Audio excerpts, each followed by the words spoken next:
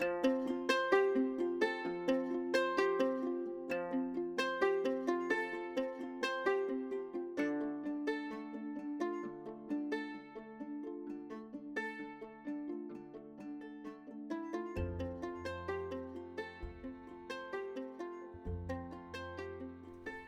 I'm Jen. And I'm Jen, Welcome to Marginalia Pod. where we treat reading as a sacred practice and find meaning and connection through our favourite books. Okay, I would like to begin by acknowledging the Guringai and Darug people, traditional custodians of the land where I am recording today, and pay my respects to their elders, past and present. I'd also like to acknowledge Tangata Whenua of Te Whanganui-a-Tara, where I am recording today. So you tell me about your week, because it's your birthday, so you get to go first. Oh, well, I've had such a crazy week, to be honest. I feel a bit underprepared for today's episode because started off really well, really keen, did all the reading, and then my landlord was like, oh, I've decided to move back to New Zealand. And I, being a kind soul, was like, well, I don't mind terminating my lease early if you need to move back.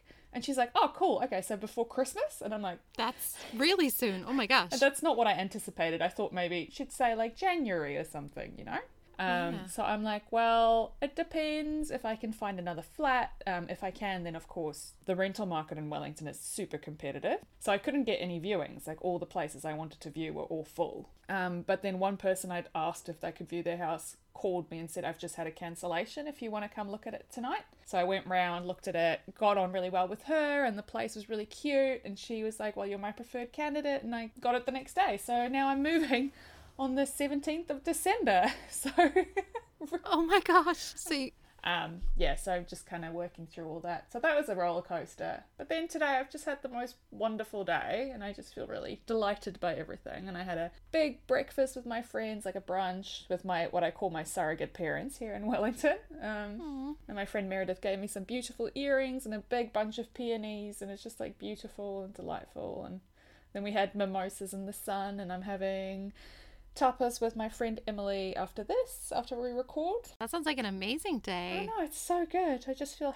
#blessed. You are #blessed. And happy birthday again. Thank you very much. I got a card to call for your package this morning, so I'll go collect it on Monday. Yay! Thank you I very am much. excited. You're very kind. I am excited to see if you like it. I'm sure I will love it because it's from you. Well, yes. I mean, I am amazing. Well, you gave me my most cherished possession, which is my quilt. So, you know, you don't never have to give me a birthday present. You've already done that. Pay it forward like a million years. Yeah, but you actually took a train from London to Paris for my birthday one year. So, like, you're amazing as well. You know, I got served a Facebook memory for that the other day, and I was like, oh my goodness, remember when we did that? Remember when we could do that? You could see things together. That was such a nice day. How was your week? Yeah, I think it was pretty good. I just want my kids to be home already so I can have them all to myself all of the time. Oh, how nice. It's nice that you love them. I do. I really like them. I really like them. So you had breakfast. I see on your best 3 that you had an amazing breakfast today. I want to hear about it. It was like a ricotta pancake situation with a hazelnut praline and lots of berries, and it was just lovely. Well, I keep thinking when I visit you, I'm going to bring my Able Skeever pan and make you Able Skeevers. Oh, yes, please. Sign me up. Yeah. They're so good. And you can stay with me in my new house. Is it a whole house? Yeah, so it's like an old kind of, Victorian era cottage that's been split in 2. So there's a 1-bedroom flat in the back and I've got a 2-bedroom flat in the front. And it's got a little sunroom like off one of the bedrooms that I'm going to turn into my plant/yoga room. And it's, hardwood floors and a really nice kitchen and really small, but I think I'm going to be really happy. And it's like in the suburbs, so it's a lot quieter than where I am currently, but it also has a view of a cemetery, so I'm like, hauntings. I can view them from my living room. Wait, the cemetery that's split with that big highway? No, not that one.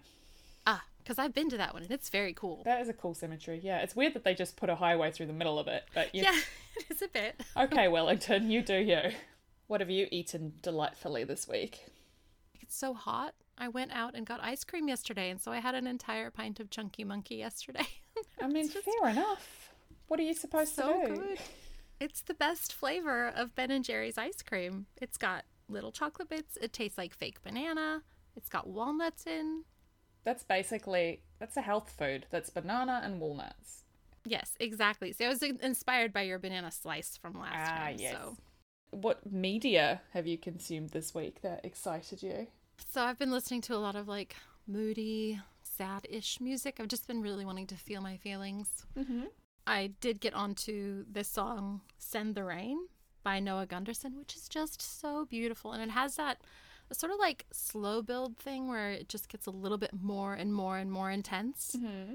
I wrote that it splits me open at the breastbone and burrows in the space around my heart. How delightful. I mean, sad, but also delightful. That's kind of what I love about music, is when it makes you like, hits you right in the feels. It should have an impact. Should make you feel something. What about you? Have you been watching or listening to anything good? Well, I've binged all of She-Ra after we talked about it, so yeah. So good. Basically over 2 weeks I just watched it. I love shows like that because, it's 20-minute episodes, so it's just perfect, like, for me to have dinner and watch a couple of episodes and I don't lose my whole evening and I get to watch like 3 episodes in a night, and yeah. So I really enjoyed it. I was very like satisfied by the conclusion. I'm like, yes, that is what I needed. I am at peace with that. Because sometimes, when a show ends, you're like, what have you done? So yeah, that's most shows. Did you have a standout moment this week? Oh, yes, I did. My youngest, he has a rashy foot. Oh, no.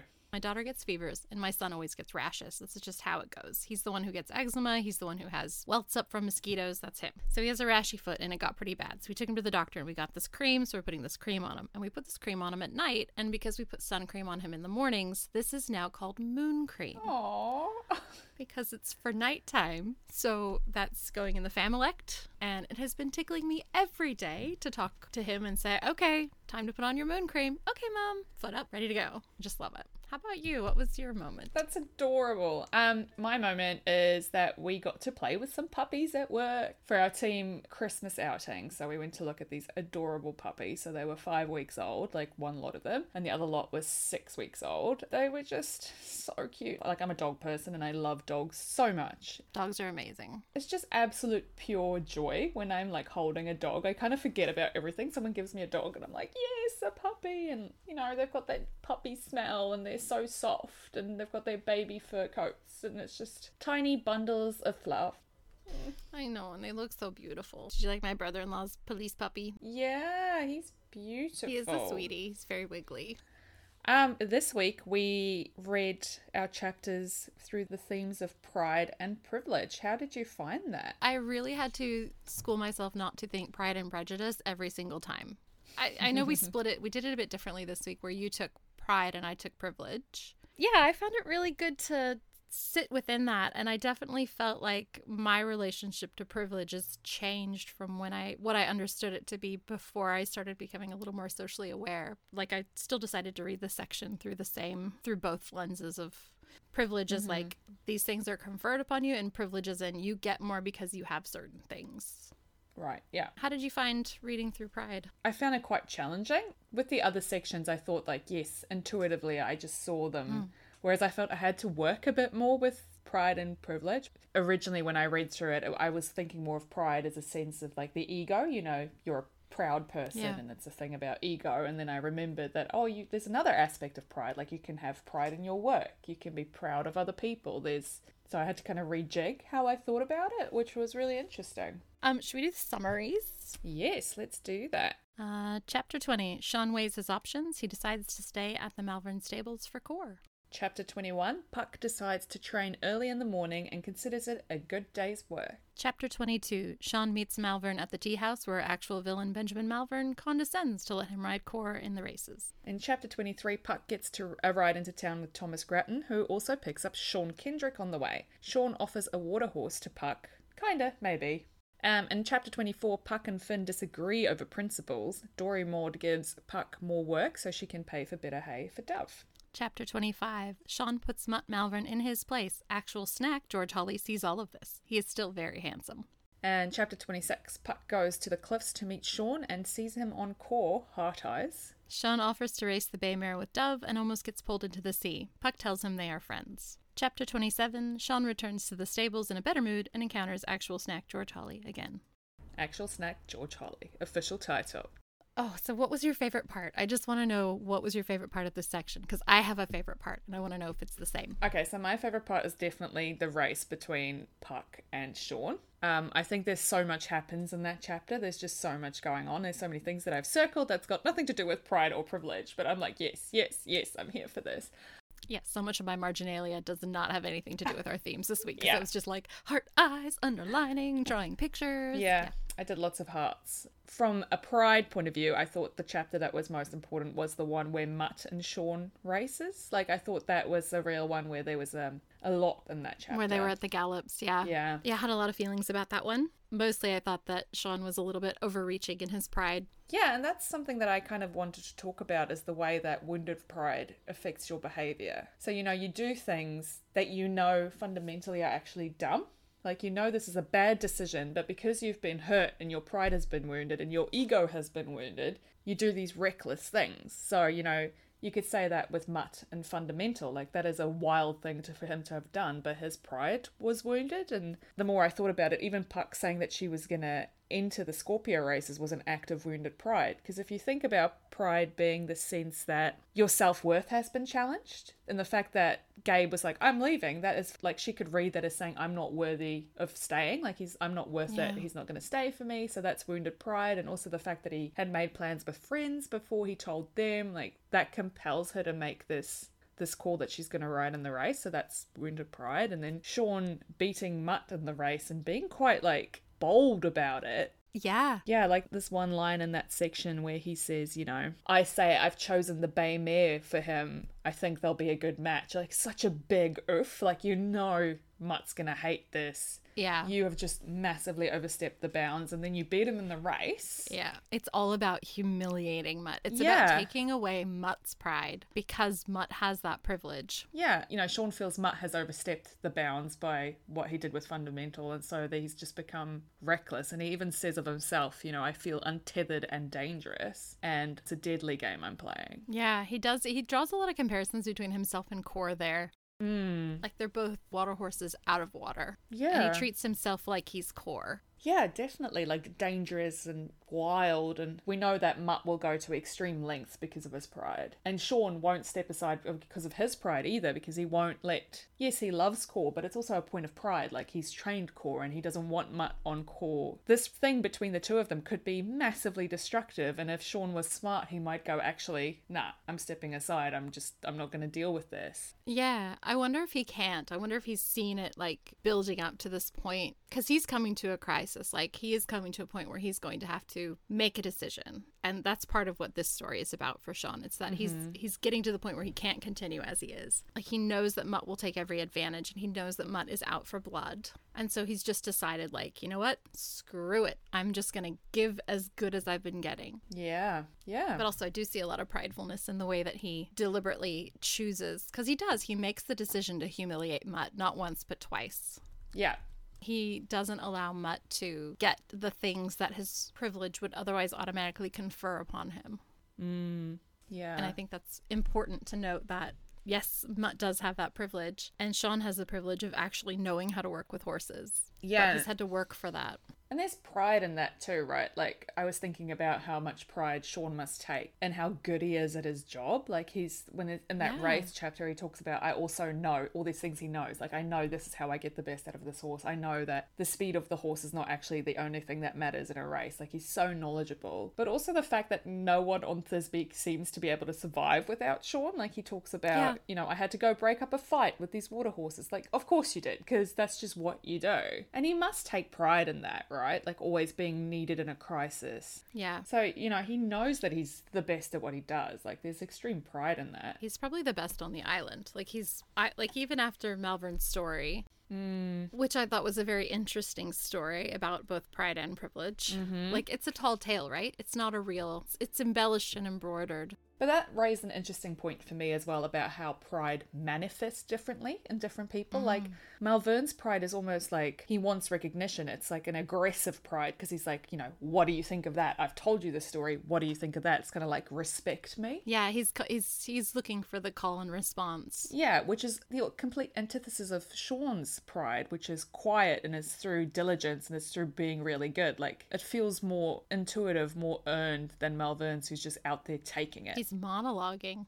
Yeah, he's an actual villain. I did find it interesting that he said, and I thought this was worth discussing, he only had shoes on his feet and the bruises on his skin. That's how he started in horses. And I thought, well, there's somebody who's had a really terrible childhood. Like, that's what that suggests to me. But the story of him using a bit of folklore and able to back this horse that was unbackable, an unbackable man killer, he's drawing himself in comparison to Sean. Like, it's not a genuine comparison. A terrible horse is not the same thing as a Kapelushka. And Sean is not the same kind of person that Benjamin Malvern is. Benjamin Malvern has traveled around to amass his wealth, and his goal is to never be poor again, which is very different than I want a roof over my head and reins in my hand. And also, like, Sean was so young when he started working for Malvern, right? Like, he was still a child. Yeah, so he said he's lived in that flat above the stables for 9 years. So he was a 10-year-old living in a tiny apartment by himself. It's craziness. I still have to remind my 9-year-old to brush her teeth.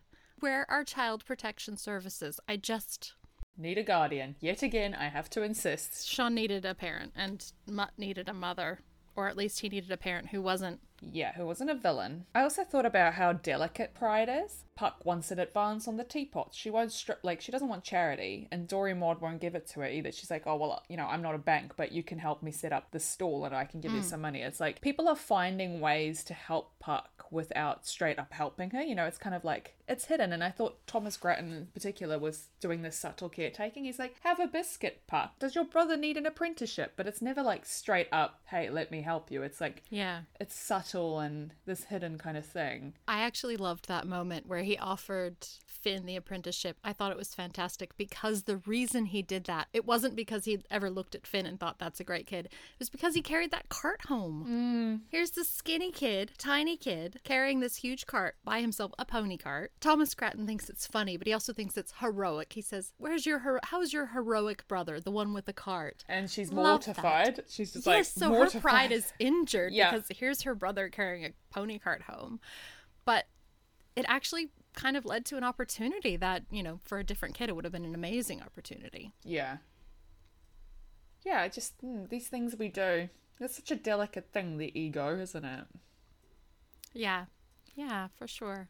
Having to work with my two at the moment because my younger one just has he just doesn't care what other people think of him. He just wants to do what he wants to do. The dream. But his older sister, he's got it all figured out. He is just he does him. But, my daughter, she's much more social cues from other people. So she kind of goes, oh, I'm a bit embarrassed when he does this or that. I said, well, don't be embarrassed. Is he embarrassed? No, he's having a great time. Can you do anything to change him? No. So it's not your job. Don't worry about it. But yeah, you do have to worry kind of about what, like, other people embarrassing you maybe, or like how they reflect on you. That's definitely a thing. It's definitely a teenage thing as well, right? Like, remember the mortification you felt as a teenager just being out in public with your parents? Like, oh yeah. Or like when my younger sisters were absolute ratbags and I was like, I don't know them. Yeah. It's just like, it's one of the things that brings me genuine joy is when I see a teenager and you know how they just kind of fold in on themselves? And I'm watching them in public and they're with their parents and they're just like cringing. And I'm like, I remember being like that and thinking that everyone's looking at me and everyone's judging me and no one cares. Like, that's the thing. Like, no one actually cares, but you feel it so acutely. And when I see someone doing that, I'm like, oh, I've been there. Much sympathy to you. Whereas I'm like looking at the mom like, I see your kid doing that. She's like, you see this? I see it too. Isn't it ridiculous? Yeah, it's ridiculous. Like, I've got like the mom solidarity look down. Like, this is not a good time.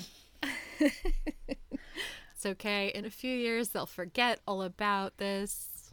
Truth. Yeah. How about you? Where did you see the privilege come through? Oh my gosh. So I thought there were a couple really interesting points I mean, there's a lot of the obvious privilege that Benjamin Malvern has, and Sean really draws this as like, oh, he's got like a well cared for ugliness of the perpetually wealthy. And then like immediately on the heels of that, you hear that Benjamin Malvern has, yes, worked for everything and pulled himself up from his bootstraps. And like, it's meant to be ambiguous. I don't think we're supposed to know which story is true. I do think that whatever he did to get where he is, it involved taking advantage or maybe hurting other people. He doesn't seem like the kind of person who was just lucky. He's very calculated, isn't he? Like there's something very cold Shrewd. there. Yeah. I did think that there was a lot of privilege in his wealth now that Sean sees but maybe doesn't resent. He doesn't resent the things that privilege confers, but he just resents that Benjamin Malvern expects those things to be conferred. But there were some things that really stuck out to me, like Sean got the benefit of the doubt with Fundamental. The whole time you're in Sean's perspective, you're on tenterhooks, you're worried that, you know, he's going to get fired. Yeah. But when it comes down to it, you know, Benjamin Malvern actually looks at him and says, your jacket tells me the story of what happened. You know, he isn't in a position to counteract Mutt's story because it's Mutt, you know, it's the son of his employer, and he's like, well, I can't go against that. And Malvern's like, well, your jacket tells me everything I need to know. And that does show a side of Malvern that does actually see things and maybe is more in tune with like what's going on than you'd necessarily expect. Yeah, he says, I don't know how it's going to escape his canny father that Mutt was on the point instead of Quinn Daly. He knows Benjamin Malvern well enough to know that he's going to pick up on all of the things that Mutt's doing. I like that he was given the benefit of the doubt, and I thought it was actually quite a rare privilege that he was given the opportunity to say something. Whether or not he thought he could say something, it didn't seem like to me that Benjamin Malvern was going to punish him for speaking out against Mutt. It seemed like he was checking to see if Sean would say something in his own defense. Yeah. He'd already decided what story was true, but he wanted Sean to say it. And that is kind of confirmed as well when he asks at the end, you know, why did you jump in the water after Fundamental? He's like, well, why did you do what you did? Because he doesn't actually, I don't think he understands Sean. Like he can't, he's so motivated by power and money, and Sean is not. And to him, he's like, what is this? Yeah, that moment where he sees him for the first time and goes like, why would you jump in the water after a horse? Like that was my son's horse. Like that was a Malvern horse. I thought that was so beautiful because it just instantly shows that he has enough horses, he doesn't care. Fundamental was lost, yes. And Benjamin Malvern minds, but like because Sean cared, that's what he's saying. He's saying that Sean actually cares. And I think that was like, that's something I underlined as a point of pride as well. He's like, Sean says he was my charge. Like for him, it's just like, of course I did that. And I think that comes through again later when he talks about how he couldn't look at any of the horses when he's walking through the stable because he felt ashamed. He feels that guilt from losing Fundamental, and that's because it's a pride thing. I actually thought of you a lot when I was reading this because I know you like a job well done and you like people who are good at their jobs. I was like, this is the chapter for Jen. This is her chapter for Sean's excellence.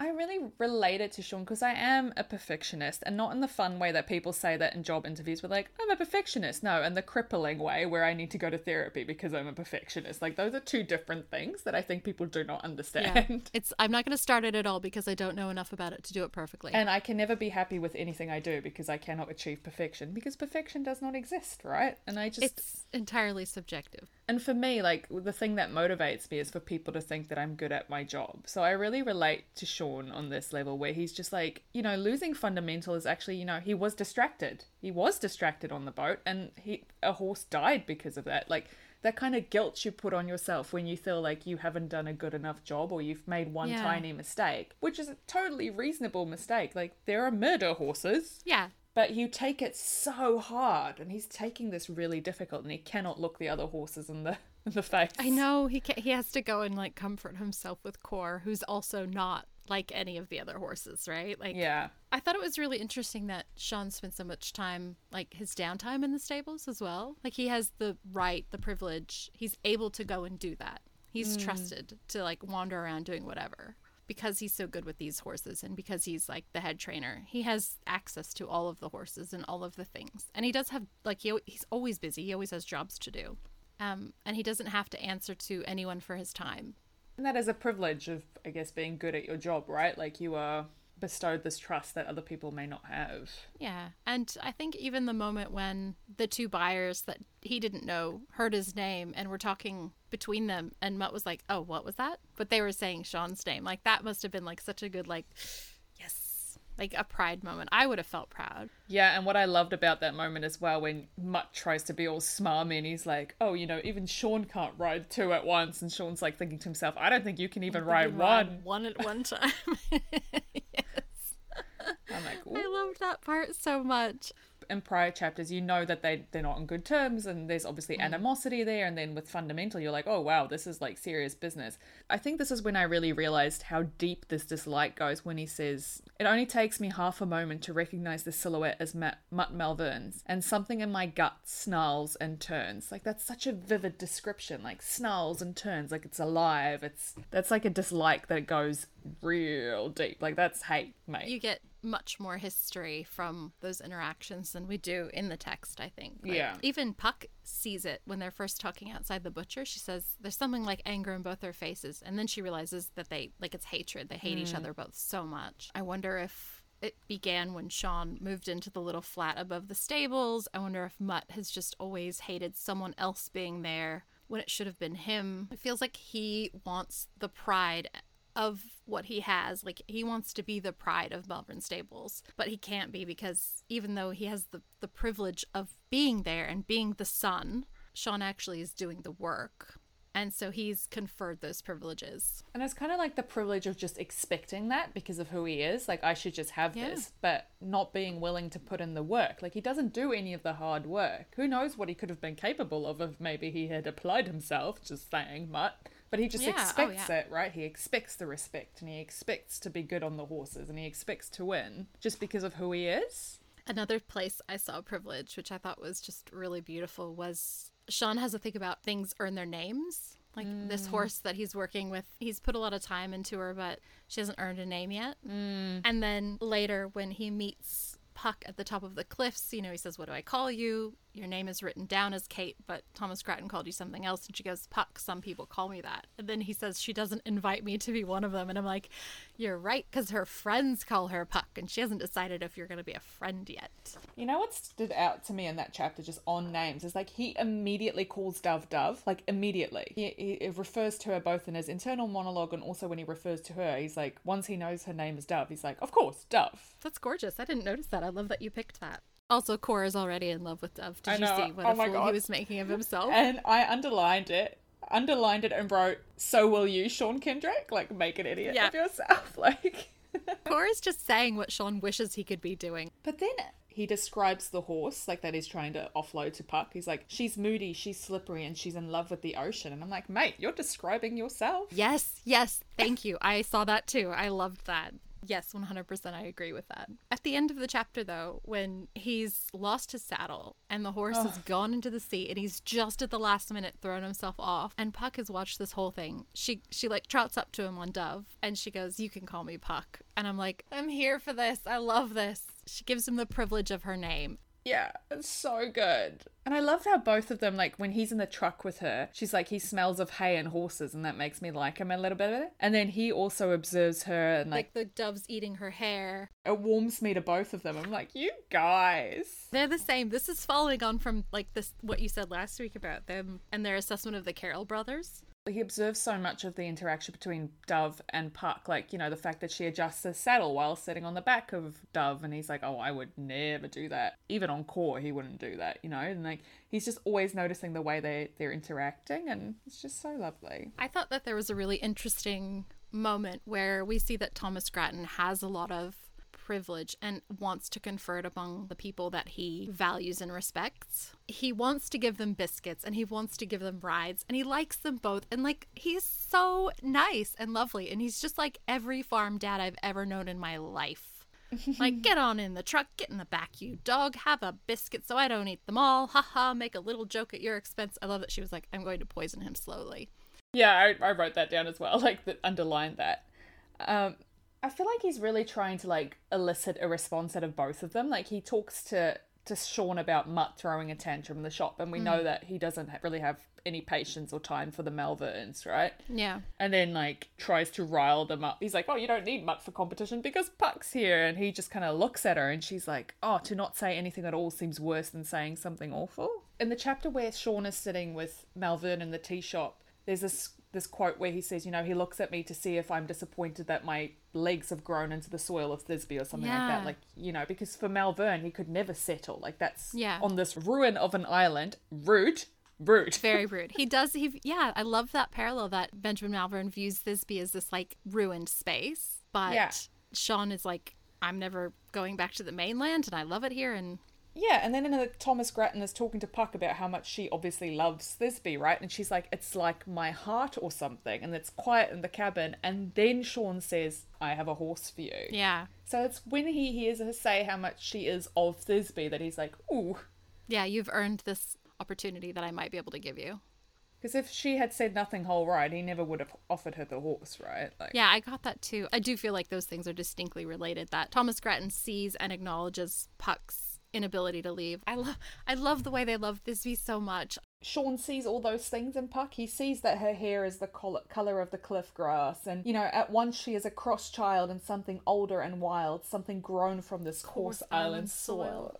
It's just so lovely, that whole chapter. So much happens, so much unsaid, though, as always with them, right? Yeah. Yeah, they feel their feelings and nobody has their heart anywhere near their sleeves. The way that they've grown into the soil of Thisbe, it's like, you know, those trees, you know, the gum trees that are growing off of a top of a boulder or whatever. It's like they're close to each other and their roots are all tangled up. And now you couldn't get them apart. Like, the more they're growing in this book, the more their roots get tangled up together, even in this terrible island soil.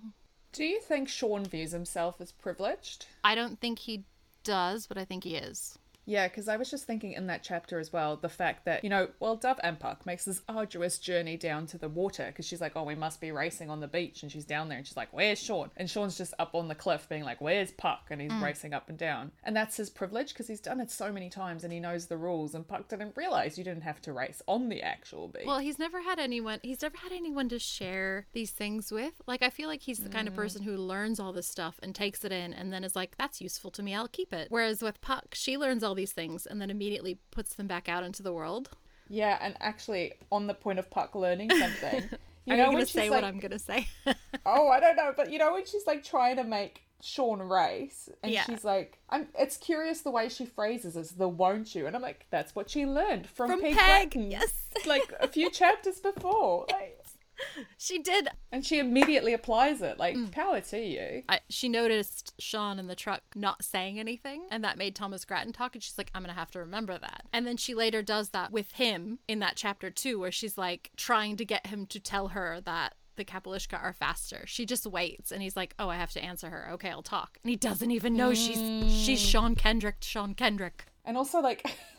in the car when she says, I would like to be terrifying, I glower at him. I'm like, oh, you want to be terrifying like Peg? That's what you want. Yes, but she's like a cross child. I get it. I always want to be terrifying and I'm so cute I cannot be terrifying. That's me as well. I'm always like, I am the knight, but I'm not actually the knight.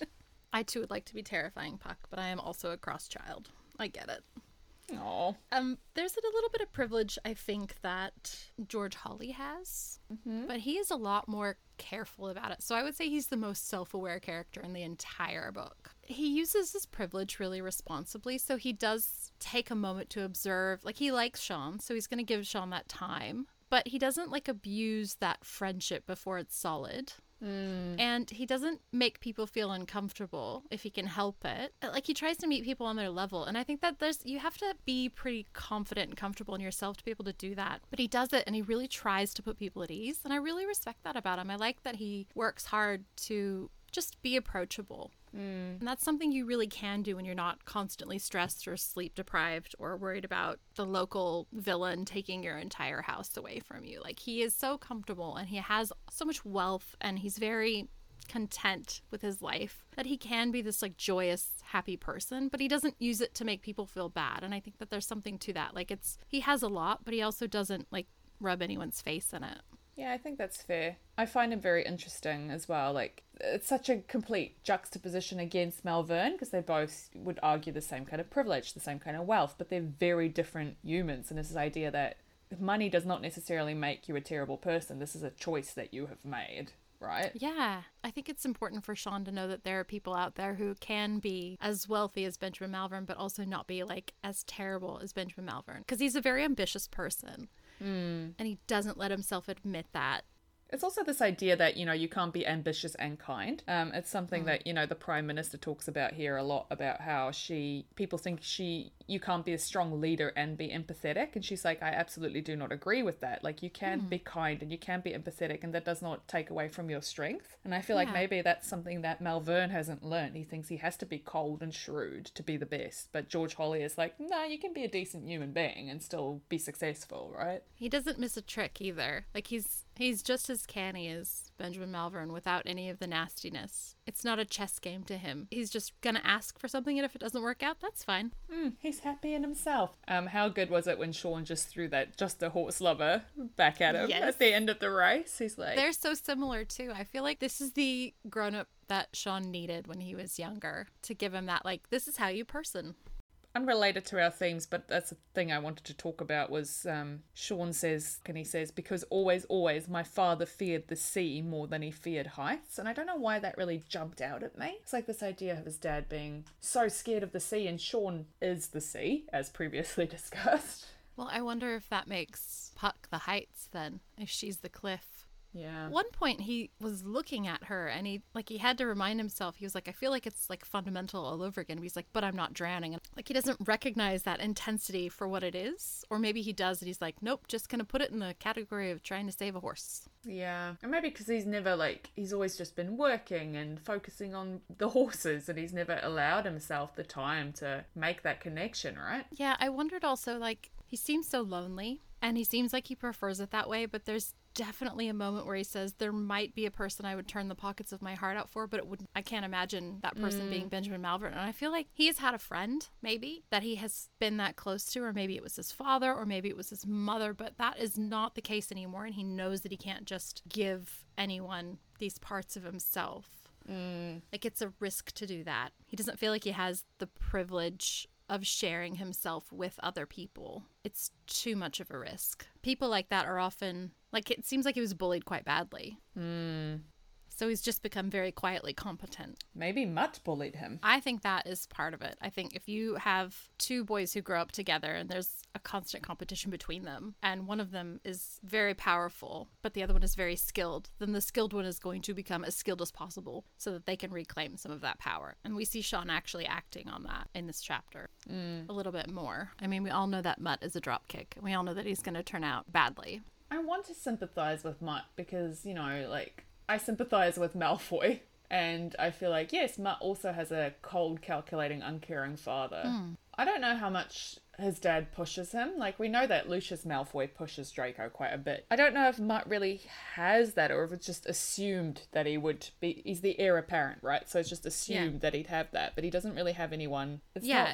He's not being looked after. Yeah. He's not an illegitimate son in the way that Jon Snow is in Game of Thrones, where he's just, like, set on the outskirts. Like, he's very much accepted, and he has the Malvern name and all these things. But it's like, what is your beef, mate? Yeah, I wonder what he wants. Like, really, he does have a lot more privilege just on paper than Sean does. But it's almost like he has to keep reminding himself and Sean of that constantly so that he can keep, like, he needs to keep the status quo. He needs to keep himself on top. Yeah. Otherwise, he doesn't feel happy or settled. And he's not happy or settled even when he wins. Yeah. It's just, it's an interesting one. I would like to know what would make Mutt happy. I think even if he did ride Core and win, he wouldn't be happy. It reminds me of people who are like, if I just get this thing, I'll be happy. Or if I just lose extra 3 kilos, then I'll be happy. Or I just this, and you're always chasing this, like, oh, just then happiness is waiting for me. And it's the idea that happiness comes from inside you. It's not this external thing that you've decided to latch onto. And like, stop being future focused or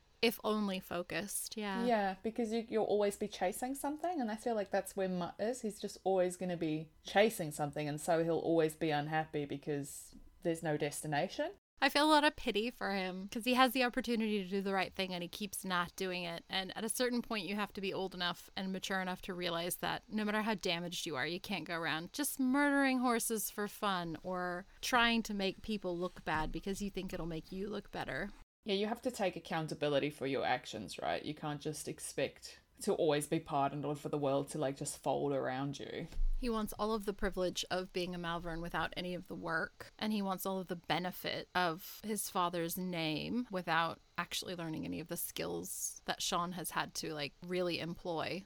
And presumably that his father also has to have built this empire, right? He must have had some skill to get to where he is. When they were having the conversation in the tea house, Sean and Benjamin Malvern, like the idea of what Benjamin Malvern has is really appalling to him. He doesn't want the horses and the stables and the trappings, but he does want to have that independence, and he wants to be free of Malvern. And I'm wondering if he thinks that he can't be ambitious because he'll become Malvern, or if he just really doesn't want to have the jobs anymore, because he seems so in tune with it, and he really loves his work and he loves his horses, and you can do that kind of work. Like, you can have your own stables and do that. I wonder if he just thinks that if he got so big he would lose touch with himself, or Yeah, it's almost like he thinks that's the only future if he takes that path, and he doesn't want that. I did love that line where he said, I cannot sit here drinking this tea and tell him that what I want is to be free of him. Yeah, there was a lot of noting how other Benjamin Malvern is in this chapter too. His foreign tea, at the galloping on an alien island. Like, he kept referring to him as someone else, as belonging to somewhere else, having the trappings of someone else.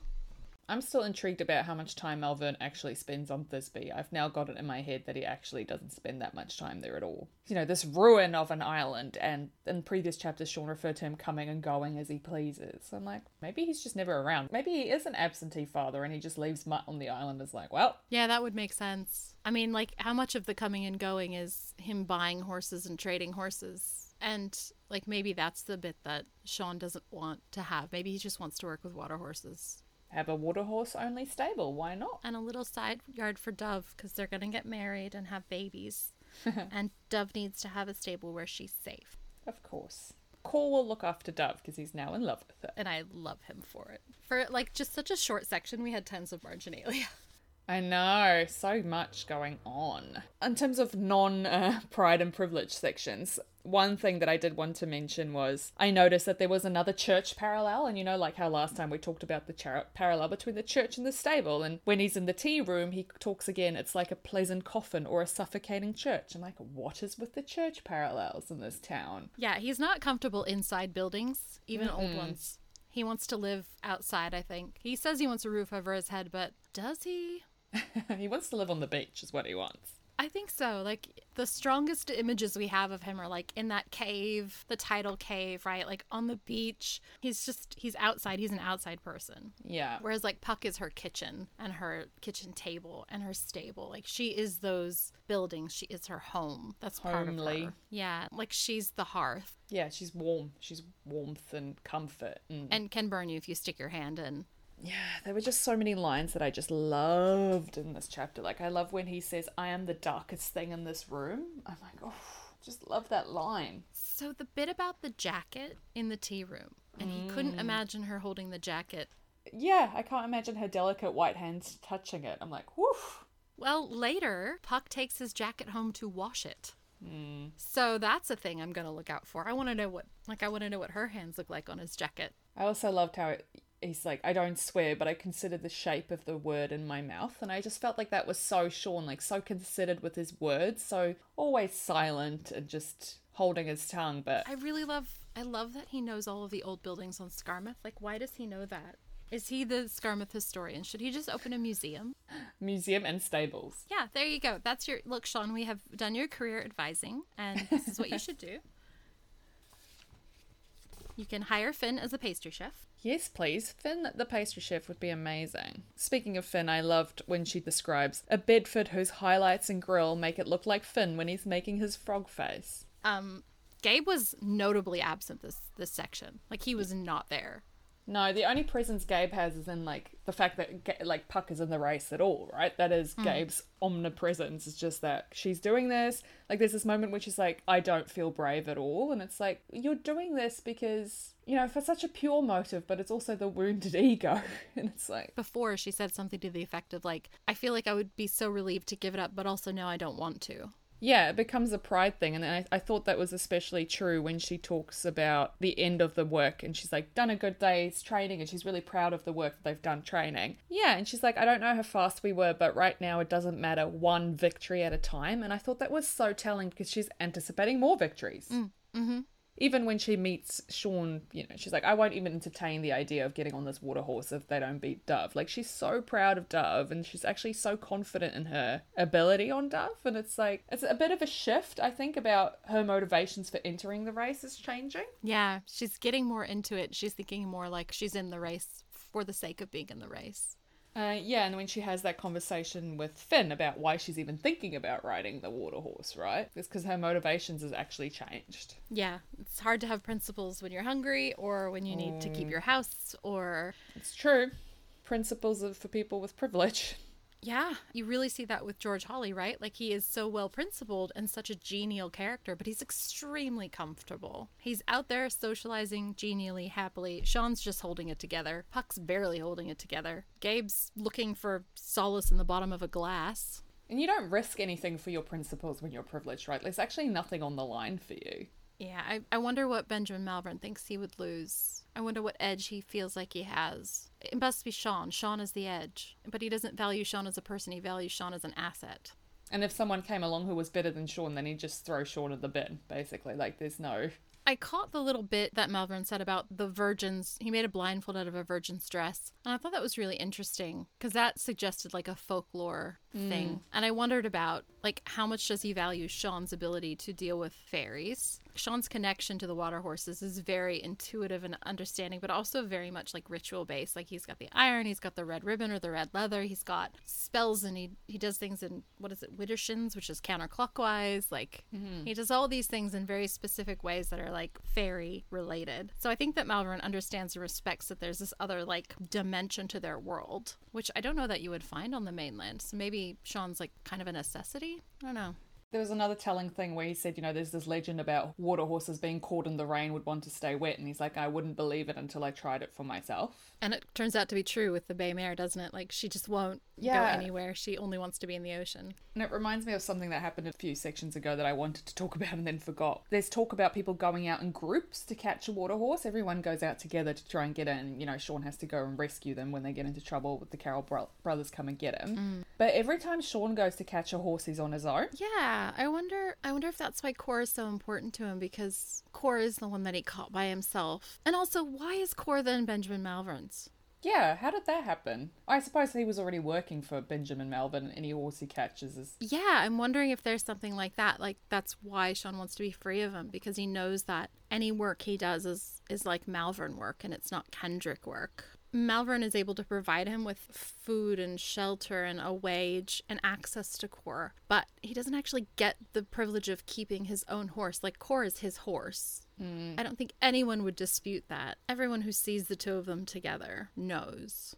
Because, Sean says that he can't go because he can't imagine Mutt riding Cor. Like, the idea is just so abhorrent to him. I wonder if Malvern has ever felt like that about a horse since that golden one. I wonder if he's ever had a horse that, like, he loved so much it broke his heart to be apart from it. Or if it just became like, I'm going to win this horse. I'm going to make it happen for myself, no matter what the cost. And I will use whatever tools I have at my disposal to make it happen. Yeah, it's about the dominance, right? It's about coming out on top. I wondered a little bit about the pride element with the Connollys and their protectiveness as being read as pride. Like, Puck doesn't want anybody in her business. She doesn't want anybody to say anything to her. Yeah, I did think it was quite telling when she's in the truck and she's like, sometimes I feel like everyone on this island knows my business. She's very proud of being a Connolly, but she wants to be above it. She doesn't want to be part of it. It felt like it almost came as a shock to her because she's like, well, I'm a Connolly. Like, you should not be talking about me. Like, this is none of your business. Like, I am untouchable.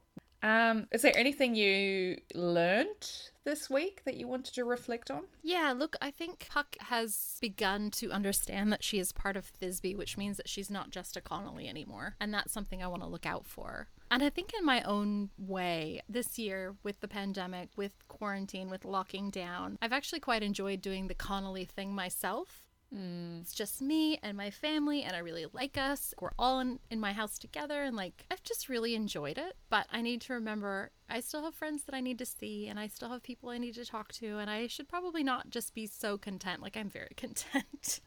I really like having everyone home, but I think it's going to be a good reminder for me to also put myself out there and not just let myself be Connolly-like. and only have a few little things going on. I think it would be okay for me to diversify a bit. So I think that's what I'm taking for myself. How about you? I think the thing that really stood out for me this week was just this idea of Sean and how good he is at his job. And also him realizing the value in that and using that power. Maybe not in the way he should be. I like that he's human. I like that he's not perfect. That makes me like him a bit better because he's kind of crappy. He's kind of a rat bag, isn't he?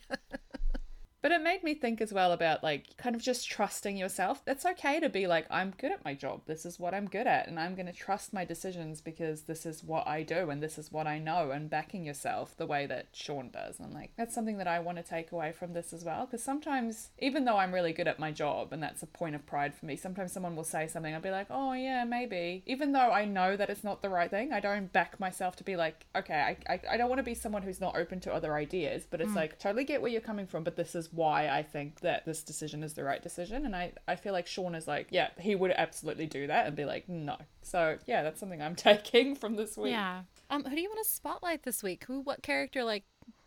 So, I went back and forth on this because I actually wanted to spotlight George Holly. And then I'm like, but why? He's not in it that much. He's barely mentioned. But I just, like, everything that you mentioned about him, about the fact that he uses his privilege and it, like, in such a positive way, and he's just there, and I just... he's a horse lover, and that just fills me with such joy that he's just this, like, amazing. He's like one true ally. But then I thought, who I actually want to spotlight, and that's Dory Maud, who makes space for these poor orphan children in her shop and feeds them biscuits and feeds them tea and holds space for them. And not just by, getting Puck to sign her teapots and give her money for helping her set up the festival booth, but also just to talk to them and give them advice, I thought it was really telling when she said to Puck, I don't understand why such a clever and useful girl such as yourself, Puck, would waste so much time looking like an idiot or being dead. Like, she's so straightforward and... Yeah, she's very direct, but it's all coming from a place of love. Yeah, and she also says to Puck when, Finn storms off, she's like, boys just aren't very good at being afraid. And I think in that, like, she's actually talking about Gabe too, because Gabe's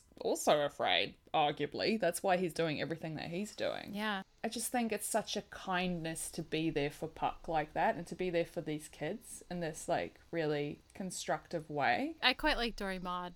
Like, everybody needs kind of a cross auntie, and she's like the cross auntie. It just made me think about all the people in Wellington that I call like surrogate family, right? And how they just took in this little stray and they hold space for me and they're just so kind. I feel so loved, and I feel like people like that are just so amazing, and I just wanted to give Dory Maud a shout out for being that person. Oh, beautiful. Yeah. How about you? I'm kind of doing the flip side of the same coin. So I wanted to shine a light on Thomas Grattan this week. He is a fumbling, cuckolded man who is just kind of tone deaf. But I think he genuinely cares about people, and he doesn't like people if he has a good reason not to like people. So we've seen enough of Benjamin Malvern to understand that he's actually kind of a garbage fire. And we know enough about Thomas Grattan to know that he's a little bit tone deaf and sometimes he's a bit rude. But he genuinely cares about Thisbe, and he cares about the kids on Thisbe, and he wants to like give them rides and share his biscuits, and like he makes his dog sit in the back so that they can have a seat. Like, he's trundling along doing his best, and he's very red and jolly. He's like a Santa Claus figure with his cookies, and I don't know, I feel like he's like a genuinely kind person, and he wants to reward people for being good. Like, he thought Finn was so heroic taking the pony cart home by himself, and he's like, do you think he's up for an apprenticeship? Like, can I help this kid who's so amazing? Yeah. Like, I love people who are like, what can I do? He seems like the kind of person who goes, how can I help, or what can I do? It reminds me of, how when there's a disaster, people always trot out this quote about like, you should look for the helpers. Where you find the silver lining in terrible situations is you look for the helpers. And I feel like Thomas Grattan is a helper. He would be out there. Yeah, he's the one who tried to diffuse the argument between Mutt and Sean. I love that he helps Puck, and I love that he helps Sean, but I also love that he's feeling his son leaving. Yeah. He's very sad that Beach is going, but he's like trying to put a brave face on. He's like, can't all stay? We'd fall off the edges. Like, the island's not for everyone. And yeah, his grief is real, but he's kind of working through it. He's kind of like a village elder in a way, isn't he? He might be a shepherd, like he's looking after the flock. That's a really good way to put it. Yeah. Oh, I love that. Thanks for sharing that. Thanks for telling me how you felt about Dory Maud. I love to hear it. I know that found family is a really big thing in a lot of the books we read, and I just really love that we get the opportunity to see so many different shapes of it in this story. Family is the people that you love. It doesn't have to be blood, right? The blood of the covenant is thicker than the water of the womb. Absolutely. It's who you choose. I'm so excited for next week too, because it's the Scorpio festival, and it's like... Oh, it's going to be so good, and we're reading it through the themes of identity and desire. Chapters 28 through 32. So it's going to be a little short section, but we're going to pick so much out of it. Yeah, and there's going to be a love heart. All right, well, let's sign off. Thank you so much for this chat. Thank you for potting with me on your birthday, which is an amazing sacrifice, especially because you have so many amazing things to do. Oh, I would never give up on this. This is a real highlight of my week, so thanks so much. Me too. I love it. I look forward to it. Same. It's nice to have this. Yeah, looking forward to next week, so all right. See you then. See you then. Thanks for joining us today. Marginalia Pod is written, edited, and produced by us, Jen D and Jen V, with additional editing and production support by Simon B. If you enjoyed it, we'd love it if you'd subscribe, rate, and review it on iTunes. Your support means the world to us. We'd also love to hear from you. You can email us at hello@marginaliapod.com. Our music is by Scott Buckley. Many of the things we've mentioned are in the show notes, or you can find out more about us and the podcast at www.marginaliapod.com.